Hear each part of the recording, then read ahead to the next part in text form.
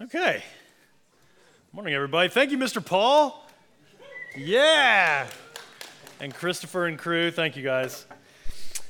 So, if you're new, you may be thinking, boy, this church sure does have a strange percentage of male to female, and also there sure are a lot of kids for not having a lot of women around here. That is because 52 of our finest are on our women's retreat this year, and this is the first time in the history of our congregation that we have done something where they've gone away, and it's been amazing. So I'll bring a report back from the field. My family and I, or the rest of my family aside from my wife, and I were in Chattanooga, which is where they are yesterday. We were not spying on them, I promise. It just so happened that it was my mom's birthday, and we were meeting there to spend the day with her for her birthday.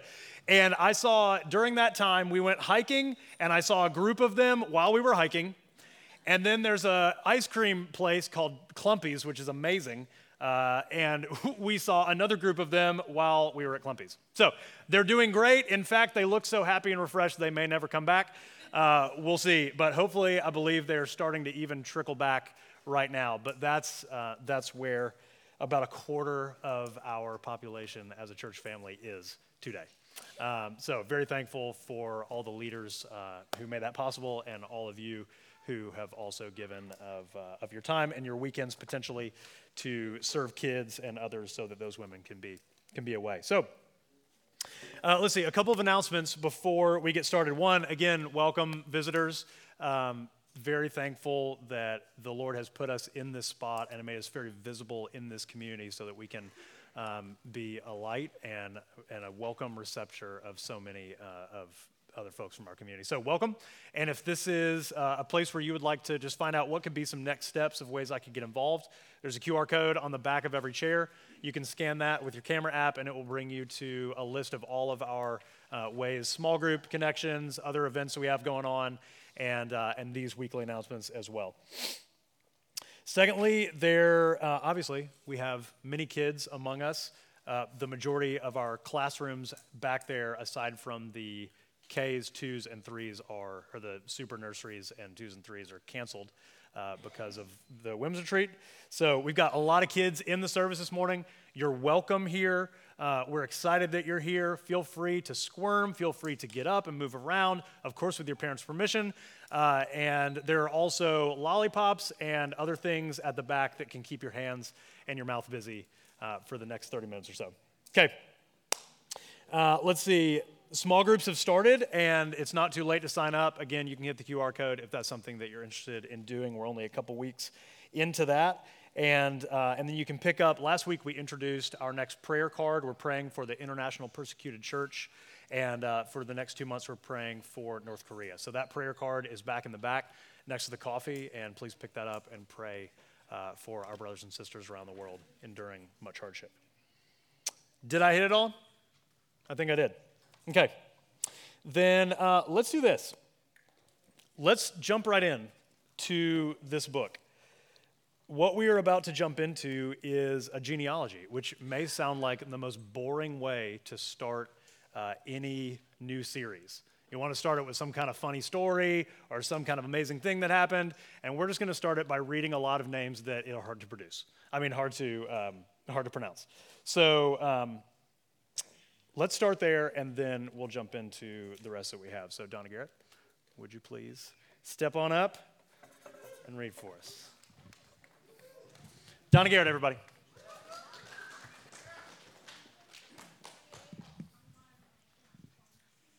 Matthew 1 through 17. The book of the genealogy of Jesus Christ, the son of David, the son of Abraham. Abraham was the father of Isaac, and Isaac the father of Jacob, and Jacob the father of Judah and his brothers, and Judah the father of Perez, and Zerah by Tamar, and Perez the father of Hezron, and Hezron the father of Ram. And Ram is the father of Amminadab, and Amminadab the father of Nahshon, and Nahshon the father of Salmon, and Salmon the father of Boaz by Rahab, and Boaz the father of Obed by Ruth, and Obed the father of Jesse, and Jesse the father of David the king. And David was the father of Solomon by the wife Uriah, by the wife of Uriah, and Solomon the father of Rehoboam, and Rehoboam the father of Abijah, and Abijah the father of Asaph, and Asaph the father of Jehoshaphat, and Jehoshaphat the father of Joram, and Joram the father of Uzziah, and Uzziah the father of Jotham, and Jotham the father of Ahaz, and Ahaz the father of Hezekiah, and Hezekiah the father of Manasseh, and Manasseh the father of Amos, and Amos the father of Josiah, and Josiah the father of Jehoam, the father of Josiah, and Josiah the father, my eye went back to the next line. And Amos the father of Josiah, and Josiah the father of Jehoam, and his brothers, at the time of the deportation to Babylon. And after the deportation to Babylon, Jehoam was the father of Shealtiel, and Shealtiel the father of Zerubbabel, and Zerubbabel the father of Abidu, and Abidu the father of Eliakim, and Eliakim the father of Azor, and Azor the father of Zadok, and Zadok the father of Achim, and Achim the father of Elihu, and Elihu the father of Eleazar, and Eleazar the father of Mathan, and Mathan the father of Jacob, and Jacob the father of Joseph, the husband of Mary, of whom Jesus was born, who is called Christ. Yeah!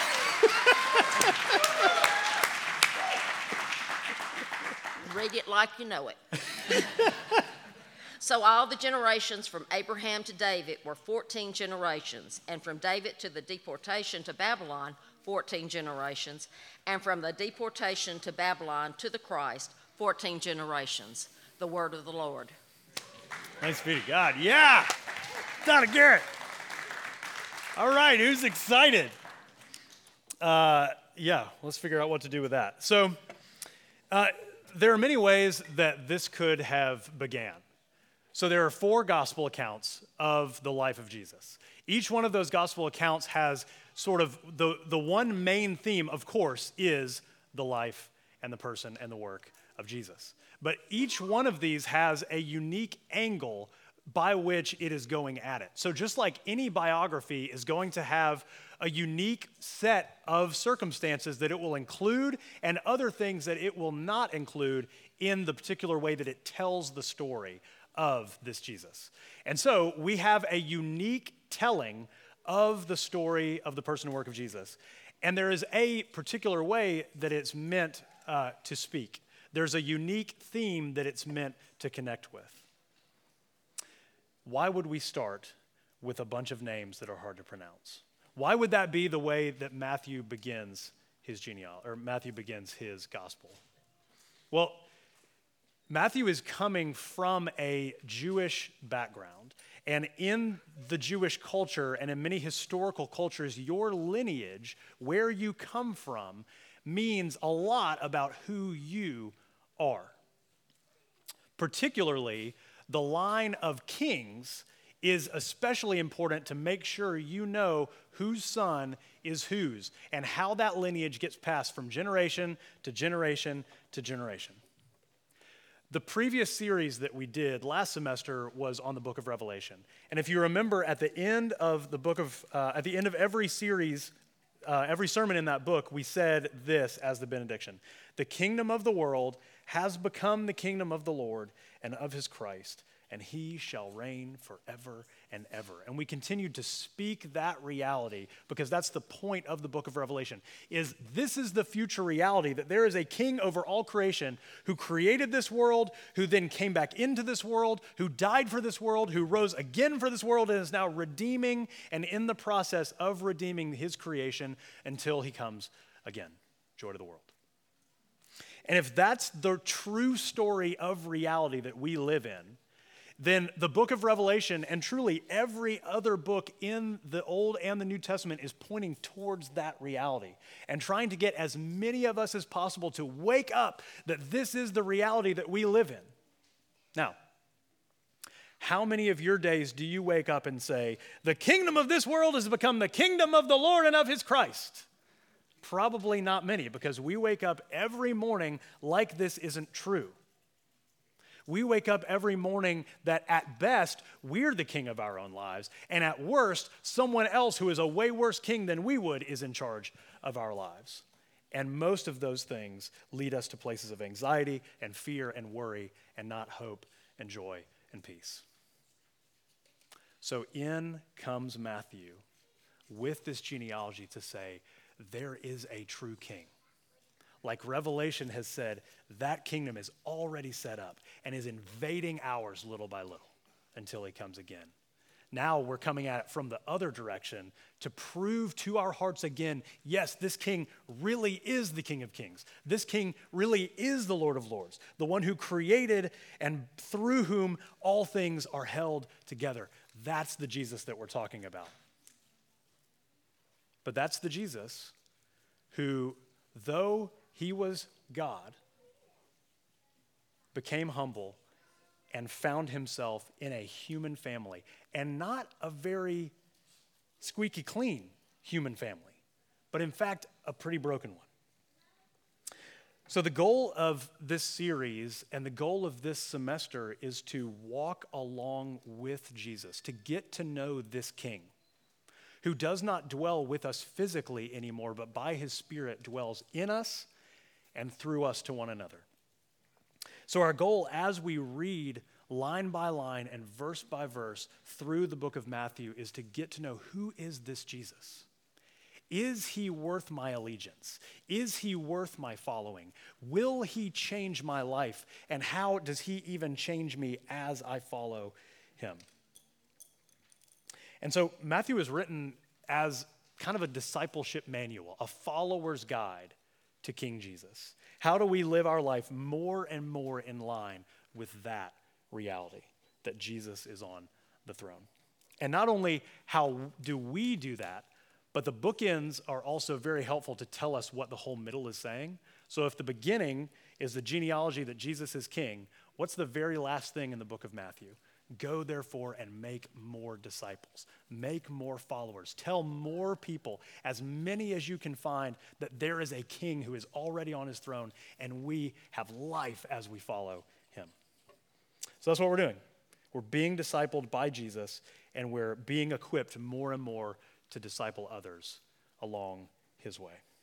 So Matthew's broken down into 6 sections, and so we're going to be sort of walking through these 6 sections together. We're in the first section, the origin of the king, in chapters 1 through 3. The way of the king is chapters 4 through 7. Following the king, 8 through 10. Responses to the king, 11 through 13. Expectations of the king, 14 through 20. And then finally, the triumph of the king. So today, we're beginning with the origin story of this king in his lineage. If you've done any genealogy studies yourself, anybody done like the 23andMe's, those kind of things? It's fascinating. Fascinating to learn some of those things. In every family tree, there's the good and the bad and the ugly. And the same is true in Jesus' family tree here. He's got the good, like there are some amazing names, Abraham, David, some incredible men and women of the faith. He has this royal pedigree. But there's also the bad. Jesus has a racy past. He has some members of his family tree that you may look at and go, really? That's the line of Jesus? Like that's the perfect Son of God and Son of Man? That's where he came from? And finally, what we find to be true is there is an ugly truth inside of these pages. And that is that Jesus has a redemptive plan, but one that will be at the cost of his own life. So his royal pedigree, his racy past, and his redemptive plan, the good, the bad, and the ugly. So has anybody seen the show Finding Your Roots on PBS? It's so helpful. Our family loves it right now. And so here's the idea. Every episode, they grab 2 different people, and the team behind the Ancestry.com people helps them to find their family lineage. And they kind of swap back and forth during the episode between those 2 people. So through DNA testing and database searches, they trace people's family lineage, these various famous people's history.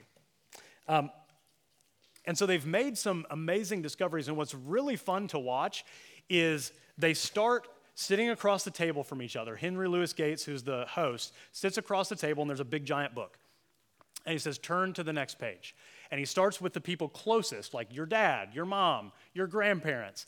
And he begins to unfold people's family histories. And when they turn the page and start reading some of the things that they are connected with, some of the people, some of the great men and women of history that they are connected with, like, for instance, Glenn Close, the 101 Dalmatians lady, and some other things. She is, I forget, like fifth cousins or something with Princess Diana. She had actually had a meeting with her where they spent a little bit of time together in the 80s. And all of a sudden, she starts to identify with Princess Diana and go, oh yeah, I can see that. Oh, I feel so honored that I'm a part of her lineage. People feel more important when they have roots to important people. And as they turn those pages and see those kinds of names and faces, they light up. And it changes their self-conception. It changes their identity and the way they think about their history and their purpose and their meaning for being. So when we look at Jesus' lineage, there are some famous, important, historical, helpful, amazing people that are a part of his story. Just to start with the very beginning, we don't have time to do all of them, but just look at the first two. The book of the genealogy of Jesus Christ, the son of David, the son of Abraham. He selects those two to begin with because those are kind of the two main patriarchs that he wants to say, you need to know this. If you miss everything else, you need to know David and you need to know Abraham. Abraham is a descendant of the blessed line of Noah going all the way back to Adam, the first man, and through whom God came to in Genesis 12 very early on in this story and says, I want you to leave where you are and I want you to go and I will bring you to a land and it will be flowing with milk and honey and it is a place where I'm going to grow in you a great nation and through that nation all the families of the earth are going to be blessed. The beginning and the seeds of the kingdom of Israel are born and through Israel all nations are meant to be blessed through this man, Abraham. And he says, I'm going to give you an offspring, and that offspring is going to bless all nations. Paul, in Galatians 3, points to that phrase and says, and I want you to notice this, it does not say, and to offsprings, referring to many, but referring to one, and to your offspring, who is Christ. So Paul is saying all the way back in Genesis 12, the story of Jesus is already being written.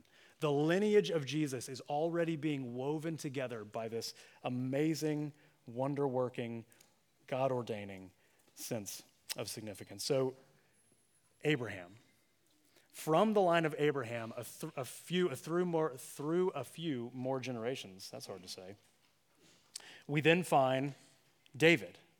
So King David, who was the unlikely shepherd king, who there was the fancy, super strong, good-looking, amazing king, Saul right before him. God was like, that's not the guy. I want to pick the most unlikely king and raise him to power. This is the king who God said, this is a man after my own heart. I love King David. In 2 Samuel 7, God promises your throne will be established forever. And he tells this to David. So the kingly line, as we're watching from Abraham, a family is built up. Now those kings begin to be built up, and from the line of David, a new king will come. So this is one of those places just to stand back and sort of stand in awe for a minute and go, there are 66 books in the Old and New Testament. Those are written by 40 different authors over the span of 1,500 years. And these genealogies, as you cross-reference them, you see their validity. All of the history of humankind has been pointing in the direction of Jesus, has been pointing in the direction of this Messiah King. And he's also orchestrating our lives with that same kind of intention. So that's the good. How about the bad? Jesus' racy past. The other side that can happen in the Finding Your Roots show is when they turn the page and they see something that they would rather not be a part of their history. So for instance, Ben Affleck turns the page, and this is before the taping of the show, and he goes to the producers of the show and says, you can't air this. please, will you not put this portion of my family history on national television? Because what he had found is that in his history, in his lineage, was a history of slave owners. And he saw that as, this is so shameful, I don't want to be associated with it. Even though it was his great-great-great-grandparents, yet still he's saying, I don't want to be associated with anything like that. And you can see in person after person sort of the life just go out of them as they see, oh, that's who I'm related to? That's where I came from? That's my history? Ugh. And all the way through, what you see in this genealogy is, in many cases, a lineage of brokenness. Just to select one. Verse 6, David was the father of King Solomon. David was the father of Solomon by the wife of Uriah. So what you're saying is, King David fathered a son through whom God's line was still blessed, through whom God still worked, but that was from the wife of another man. That was an illegitimate son, an illegitimate child. That's Jesus' history. That's his lineage. That's who God chose to work through. Gross. Yuck. I can't believe that would be part of Jesus' history. Not only that, David then goes on to have the guy killed to cover it up. Like, this is Dateline 2020, ABC on Friday night kind of stuff. This is Jerry Springer, which that'll go way over many of your heads. Jacob was a liar. Solomon was a womanizer. Ruth was a Moabite, which is an enemy to the kingdom of Israel. Almost every king from Rehoboam, which is kind of right there in the middle, all the way through to the rest of them are just complete trash. On and on and on. Brokenness after brokenness. Family history after family history that you would rather not be associated with. Yet Jesus was associated with the least and the lost and the broken and the unlovable. That has a point. Because Jesus is saying, I am associated, I am well acquainted with brokenness. In fact, my own history has been woven in beauty through the midst of that brokenness. And so this can give us hope for all the places when we look back at our family history, when we look at a generation or two back, when we think about maybe the ways that our parents or our grandparents or others, aunts and uncles and cousins, that there's places of brokenness in our lives, that there's places of shame and suffering and loss that we would rather were not a part of our story but affect us very deeply. Pete Scazzaro, who wrote the book Emotionally Healthy Spirituality, says that Jesus may be in your heart, but grandpa's in your bones. That's true. Your family history and heritage impacts you right now. It impacts the way that you think about yourself. It impacts the way that you respond naturally. It impacts even some of the way that your DNA and some of these things flow out of you. And yet Jesus is saying, I worked beauty in this kind of brokenness through adultery and infidelity and murder and cheats and liars and stealers and the rest. And he's saying, and I can work the same kind of beauty in your brokenness. Both that has been done to you and things that you have maybe even brought into your family system that you look back and say, I wish that was totally erased and not a part of what I had to bear in the day in and day out. So through divorce and affair and addiction and job loss and failure and financial mismanagement and illness and death, Jesus is the Redeemer of all things. And he proves that through this genealogy, and he proves that in our lives continually. So the good, the bad, and finally the ugly, Jesus' redemptive plan. Okay, this is when, kids, I need some participation. Okay, listen up real quick. So Frozen 2, raise your hand. Raise your hand, Frozen 2, you seen it? Yes? Okay. All right, good. Yeah, raise your hands, adults, seen Frozen 2? Great. Okay. It is, It's different than Frozen 1, but I would say that it is almost as good. There are some great songs, the characters are still great, the storyline is a little bit deeper. But the premise of the whole movie is that there is a family secret that threatens to undo the kingdom.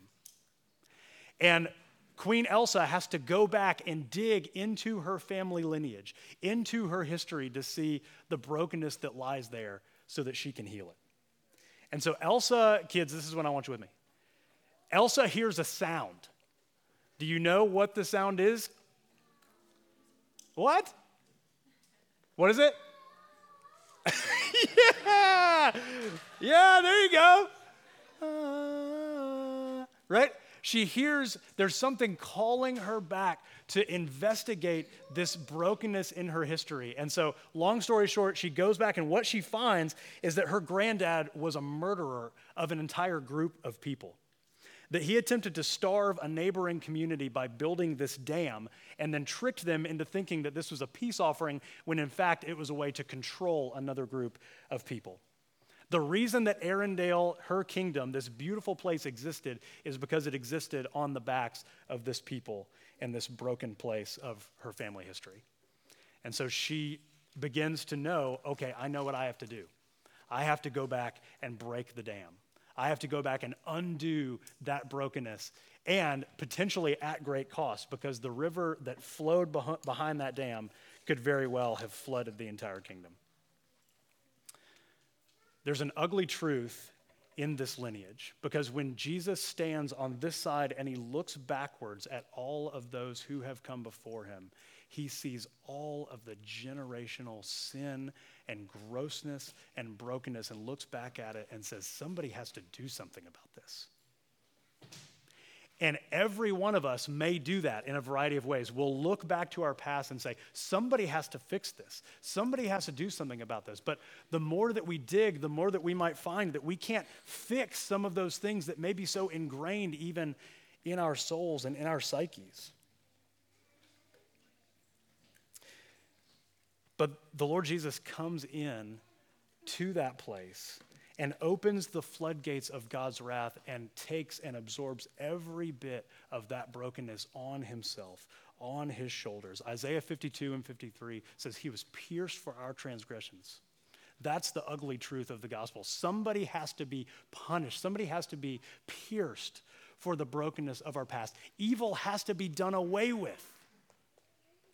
But the only way evil can be done away with is by its eradication. And if God were to eradicate all the evil in the world, then he would also eradicate the evil that I have brought into the world and the evil that my family has brought into the world and into my family system. And so Jesus says, there's only one other way for that evil to go somewhere else other than on my people. I will take it on myself. I will take the flood on myself instead of my people. And all who now stand huddled behind him are saved. And it's not only for those in the past who were sort of waiting for this Messiah. It is now all who look in the future, looking back to this moment in history and say, I need this same kind of saving. My history, my lineage, my family, my life is as broken as this, and I need someone else from the outside to come inside and save me from the inside out. But that's not all. Our King, as it were, could have just sort of washed his hands and said, okay, well, you're clean. Now go about your business. I took care of God's wrath. You're free. Now go do what you want to do. But he goes even one step further than that.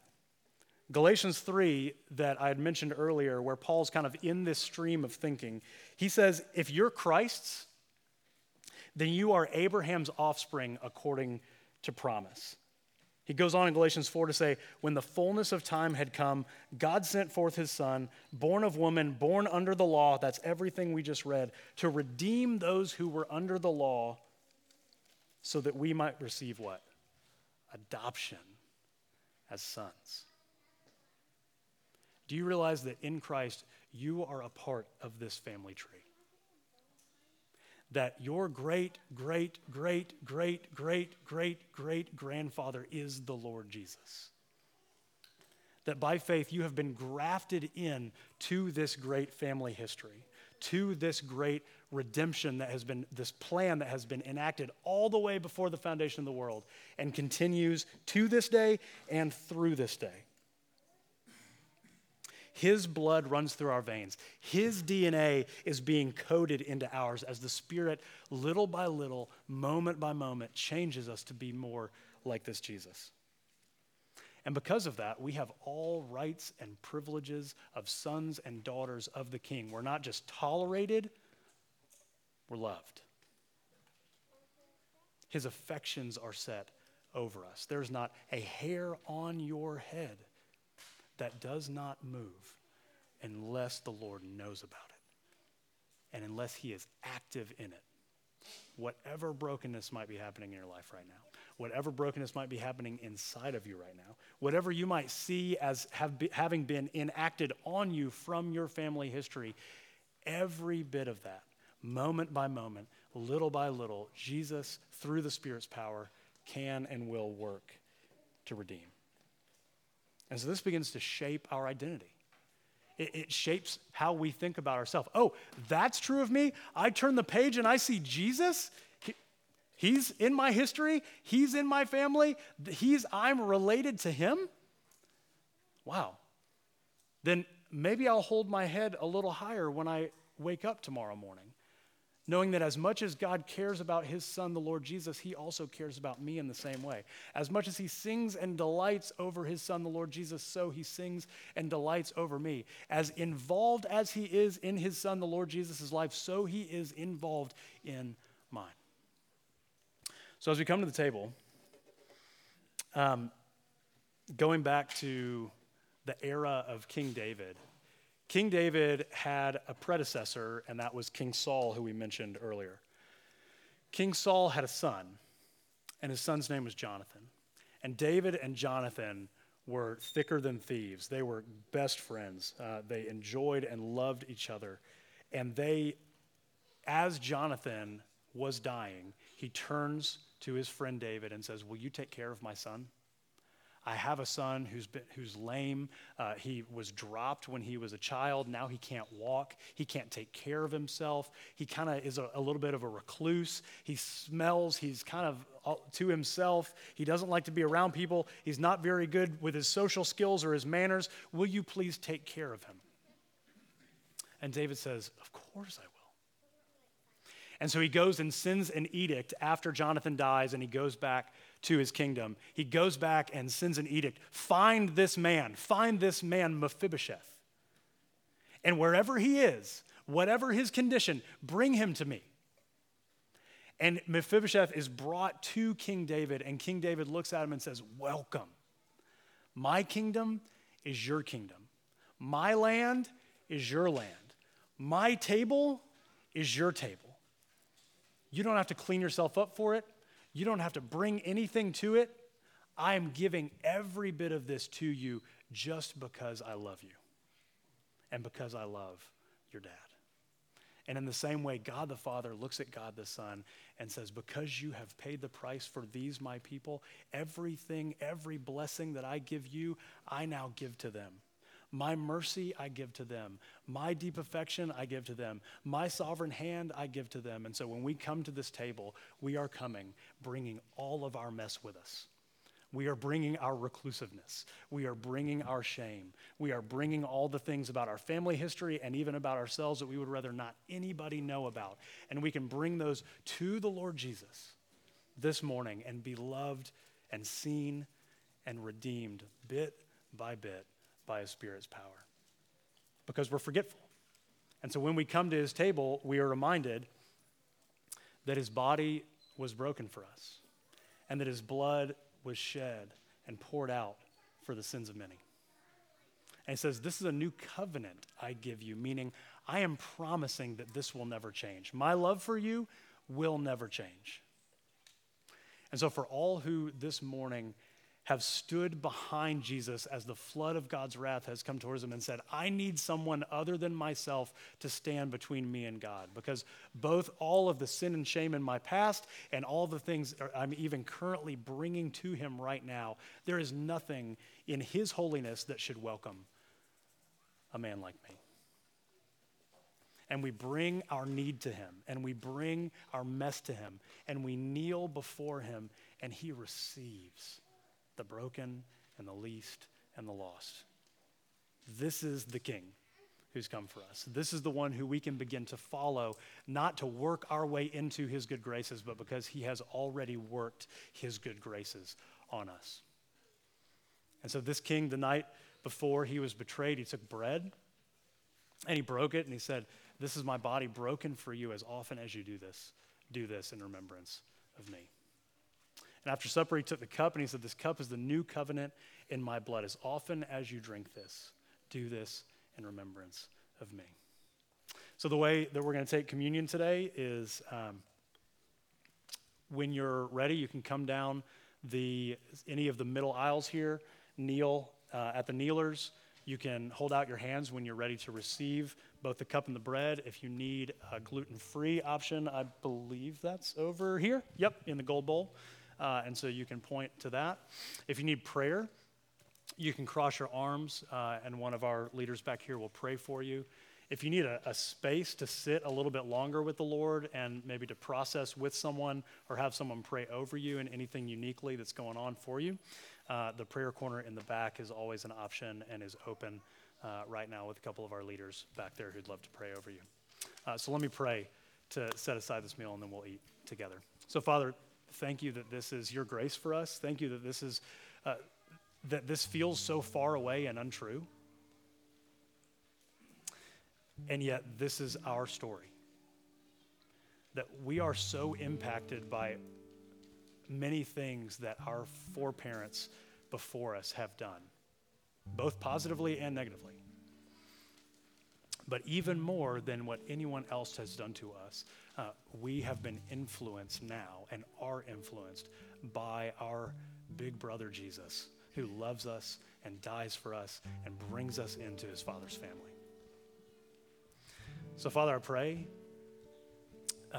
that you would welcome your people at your table, that we, like Mephibosheth, would come with nothing. And that you would look at our nothing and say, welcome. All I have is yours. All my affection, all my resources, all my power is yours. And would we receive that power from on high through this body and through this blood, through this bread and through this cup that has been broken and poured out for the sins of many. So for all who by faith have received you this morning, we pray that you would pour out your grace.